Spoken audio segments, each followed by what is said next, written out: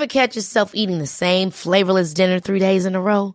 Dreaming of something better? Well, HelloFresh is your guilt-free dream come true, baby. It's me, Keke Palmer. Let's wake up those taste buds with hot, juicy pecan-crusted chicken or garlic butter shrimp scampi. Hello Fresh. Stop dreaming of all the delicious possibilities and dig in at HelloFresh.com. Let's get this dinner party started. Many of us have those stubborn pounds that seem impossible to lose, no matter how good we eat or how hard we work out. My solution is PlushCare.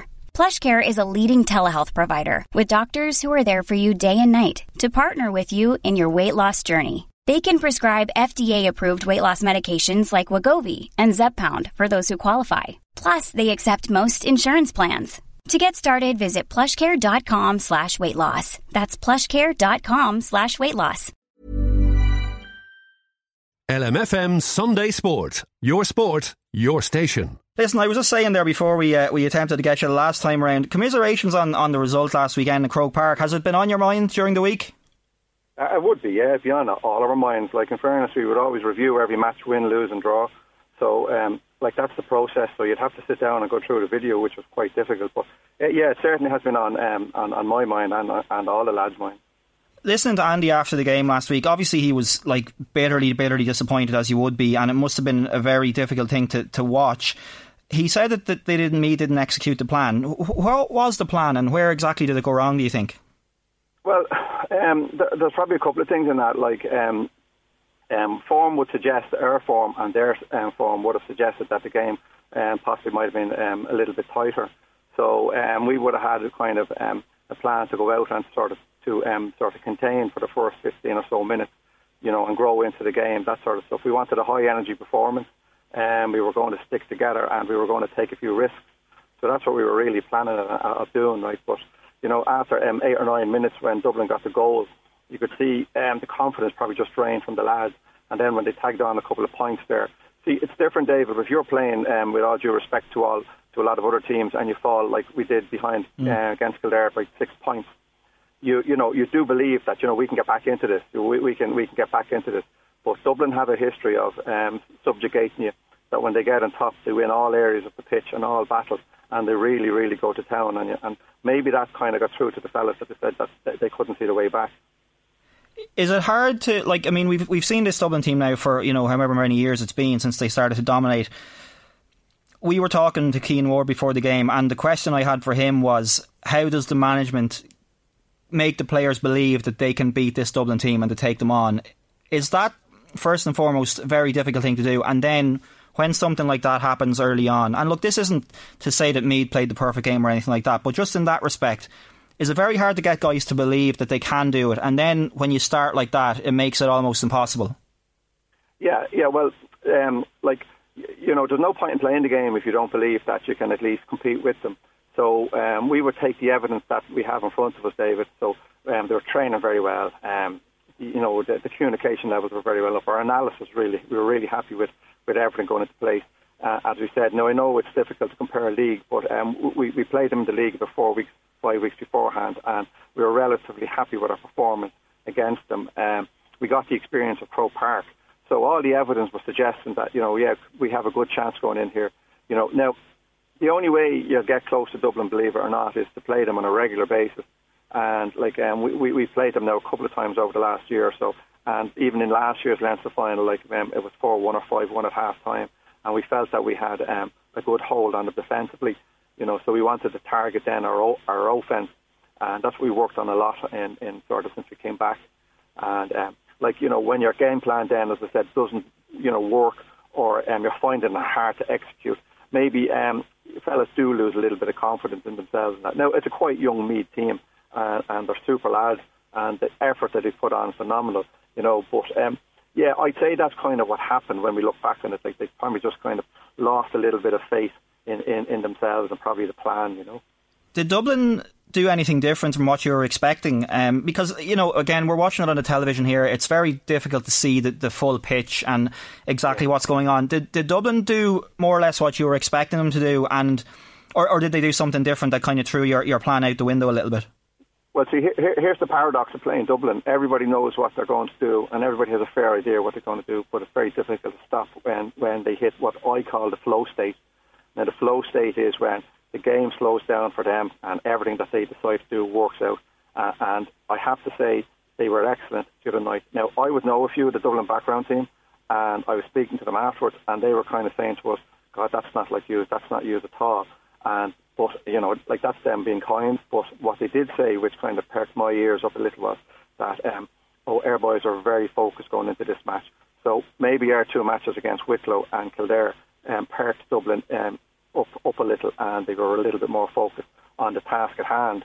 Now, I would take a little bit of respect from that, because they were paying Meath respect by saying, right, this team's coming, we really need to be at our best. And they were at their best, you know. So you did a few, like, what happens is, like, there's a culture in Dublin now of, they've created a fabulous team culture of hard work, intensity, right, fabulous skills, good coaching. And what you can see there now, David, is with John Small, Tom Lahiff, Bugler, and these fellas coming in, like, it's the passing of the baton, and it's an injecting sort of just the same work rate, the same ethos, everything that's there. Like, it's a really, it's a juggernaut. It's just incredible to look. Yeah, and we might actually, just as you mentioned that, because that brings me on to something I was going to bring up later, but we might as well mention it now since you said it there. Much was made during the week of the dominance, and John Connellan's letter, the former Westmeath footballer, got a huge amount of traction during the week, and when he laid out the financial advantages that Dublin have. You know, you're a man that's been involved in GA a long time at coaching in different counties. Do you, and look, again, this isn't a criticism of Dublin or what they've done with their resources, but do you feel that, you know, for example, like, where could Meath close the gap? Do you feel that this is becoming a serious problem? Did you agree with a lot of what John Connellan said? Or is there a case to be made that this is maybe a convenient excuse for a lot of counties to hide behind, oh, well, Dublin have all the money? What's your take on that whole thing? Well, I'd listen to that debate all week, and as I said, you know, we were kind of directly in the firing line of it last Saturday night. But one thing what I really, really love about Meath and the Meath players and everything is that they never used a victim mentality. Like, they never reference anything like that. It's about 15 players and 15 players going at it, and the best team wins. Now, I've coached in Dublin, and I've coached some of them players that are on that Dublin team, and against some of the backroom team. And I know, like, their clubs, if you compare their clubs to Louth and Meath, there's not a whole pile of difference. It's made up the exact same way. What I think the big difference is, and it's purely a numbers thing, David, right? Their GPOs and their game promotion officers, right, work within their clubs, and maybe not necessarily as much as in the schools, where in Meath, and I know in Louth, we kind of focus a lot on working with the schools, right? So what Dublin do is, like, I remember with Fingal Ravens, they had a GPO that gave them 20 hours a week, and he also spent 20 hours in another club. Now, that's valuable coaching, and what that does also is helps the coaches as well as the players. So it's a purely numbers-based thing. So, you know, like in Louth and Meath, there's certain clubs that wouldn't be big enough to have their own GPO, so they would get a couple of hours a week. But to me, that's the biggest gap. And if you're looking to close the gap, it's the coaching within the clubs. Number one, the recruitment of players. Get as many players available at any ages in through your gate. And number two is the coaching. So if you have a GPO that's working within your club and with your club, that's the starting process. Now, but David, that's about 10 or 12 years behind now we are in compared to that. You know, and it's a lot of funding. And that's where Dublin have kind of stolen marching. Now, people go on about the funding, but what a lot of people don't know is if you have a GPO in your club in Dublin, you have to pay half his salary. And the Dublin GA or through grants pay the other half. So, you know, it's not all totally down to funding. It's a numbers thing. Now, the other thing is they've 32 senior teams, similar intermediate and junior teams. So they have massive numbers to pick with. And what that brings you is, that brings you about 30 to 40 players at a similar level, where, all due respect to other counties, they don't have 30 or 40 similar players. They might have 20, 22 if they're lucky. You know, so that's another thing. But that's a purely numbers thing, as I said. Yeah, so do you think that, you know, is it solely down to money? Like, one of the things that John Connellan mentioned in his piece was that until county boards start making noise about this, it's not going to change. And we haven't seen much of that yet. There's numerous reasons why county boards mightn't kick up about it, because they might feel like it might damage them in the long run. Maybe they feel like they might have a light shone in the way they're doing things at the moment, and maybe they feel like they're not making the best use of their resources and they don't want to expose that. I don't know, but there's a few reasons. There's a few possible reasons why that might be, why the county boards don't want to maybe bite the hand that feeds them. But, you know, do you think that counties are, like, let's say we're talking about Meath, so let's focus on Meath for a moment then. You know, you talk about the GPO situation, the player development officers.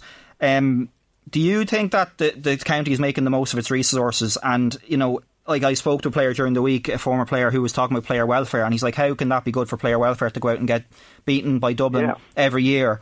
Like, how does the gap get closed then? Is it all about, is it all down to money, or do you think that there are gaps in how things are done at the moment in the county? No, it's not all down to money, like, and that's the point. Like, I mean, speaking from my experience, like the Meath senior team are well resourced and they want for nothing.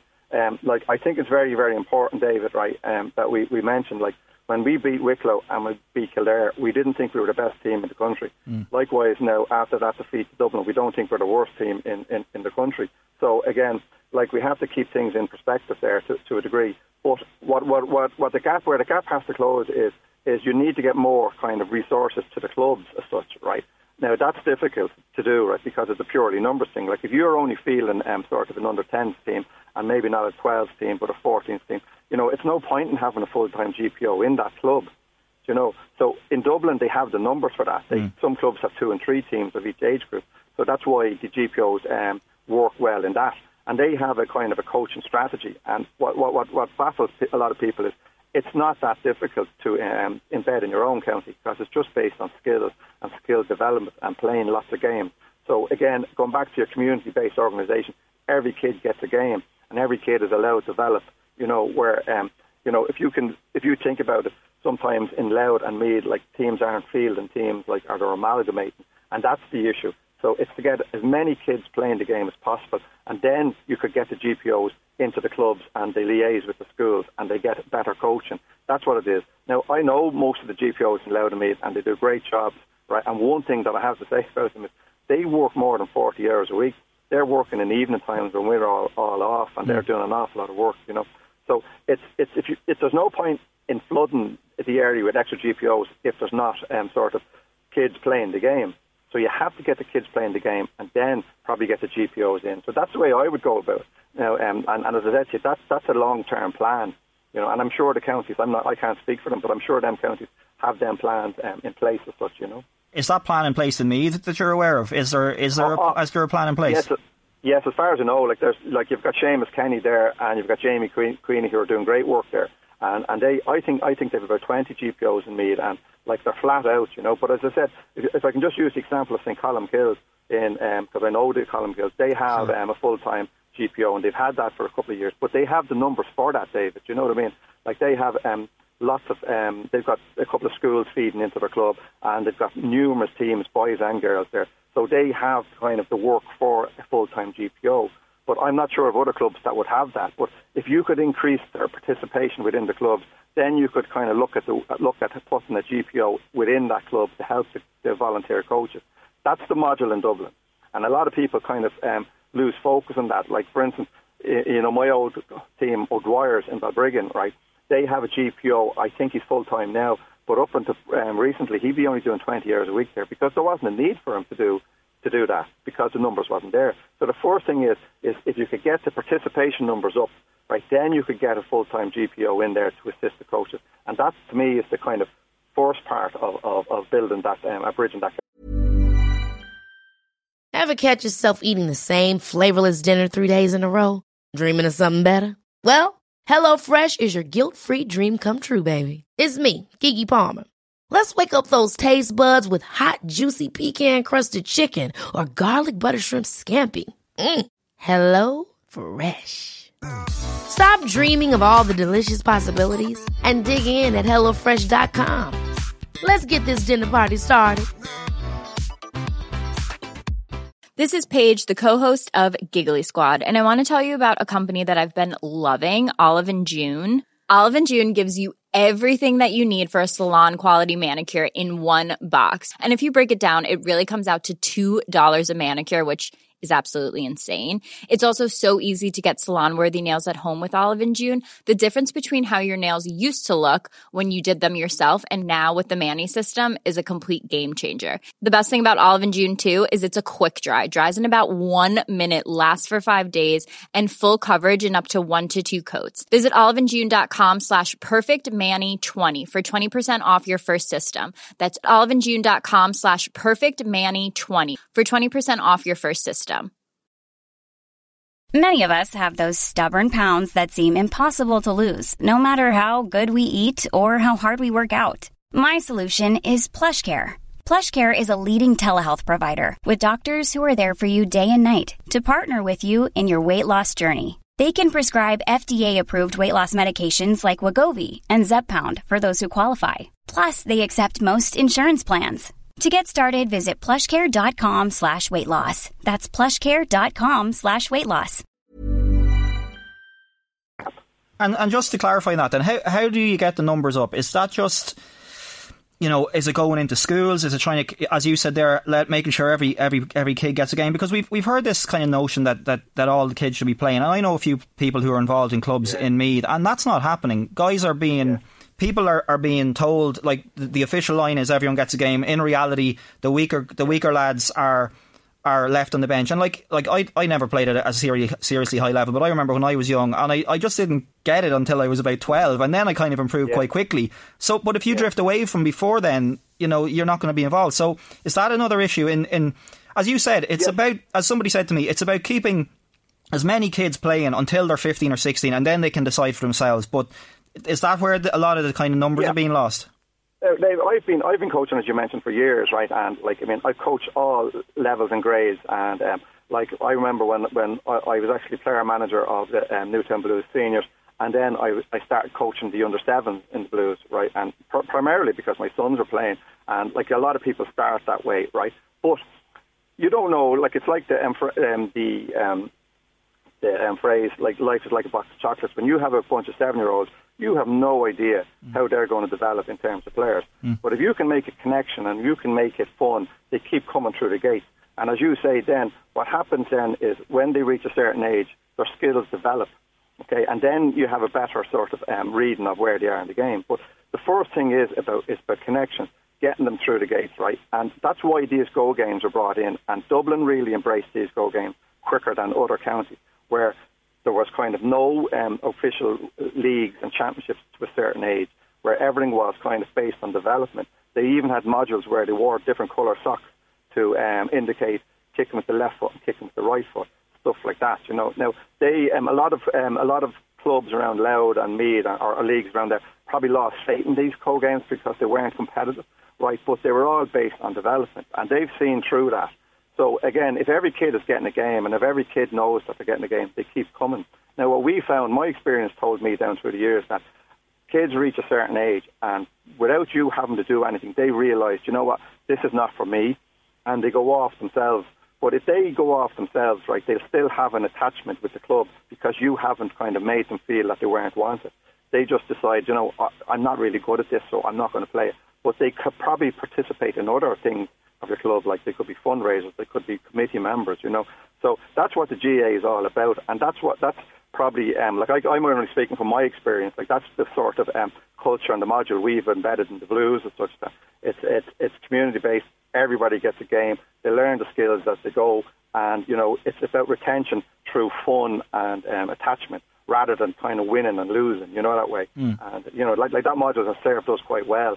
Now, a lot of people think that the Blues is a big town club. We're not. We have a small enough membership, but we focus a lot on retention. And it's the same with our club coaches. There's kind of a policy there. Everyone gets a game. Everyone's involved, until it comes to a stage where the child themselves feels it's not for me, Just to get back then to the Dublin situation and obviously last weekend's game. I mean, you played for Dublin. I'm old enough to remember the highlight of any given year was the Meath Dublin game in the Leinster Championship when it was always tight and always competitive, no matter who won or lost, bar maybe 95 and Dublin won easily, but Meath come back the following year and win in All-Ireland. So, aside from anything else, and I know Dublin fans think this as well, the sadness that's there because it's not competitive anymore and they're kind of bored with this dominance. But like the question I suppose I have, and I know it's hard to say, but do you envisage this being the case? I keep hearing from certain Dublin supporters who say, this is just like a temporary thing, and this conveyor belt is going to come to an end. You just mentioned 3 lads there, Lahiff being one of them, coming through.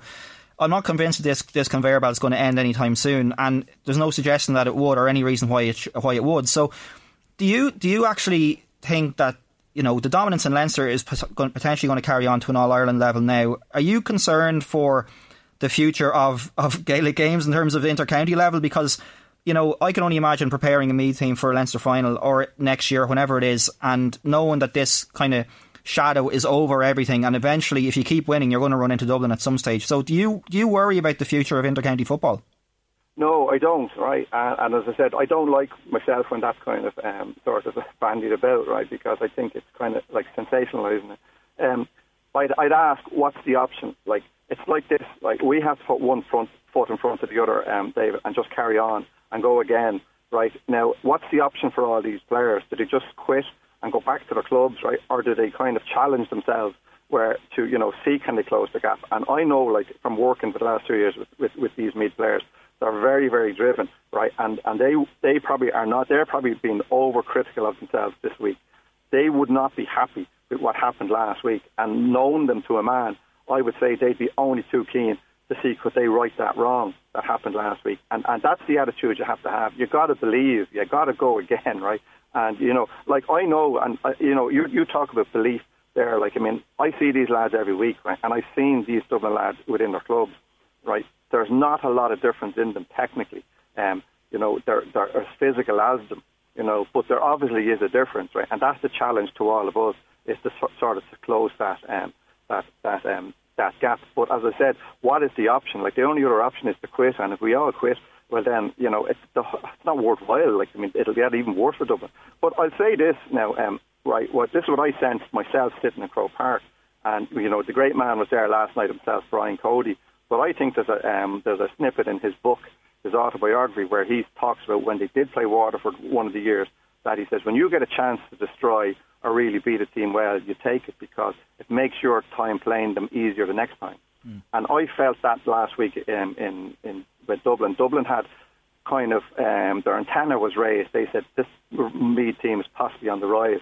They wanted to make sure that they were kind of putting every obstacle in their way to rise, if you get me, Yeah. So I'd be trying to put that to our players and say, look, they seen something in you to go out and perform like that, and that's the challenge we have. As I said to you, and it starts with just putting one foot in front of the other, David, and going again, because what is the alternative, Yeah, my final question was going to be, like I said it last week after the game, and I didn't mean this, and I made it clear at the time, this wasn't any kind of Andy McEntee has to go. I was just saying, if you're standing there watching that, it must be, for you, for Andy, for all the players, it must be very difficult. Clearly after a game you're going to be down, but it must be very difficult to kind of get yourself going to come back. Now, you sound like somebody who's already focused on, as you said, putting the foot in front of the other. But will we see yourself, Andy, and the backroom team back next year?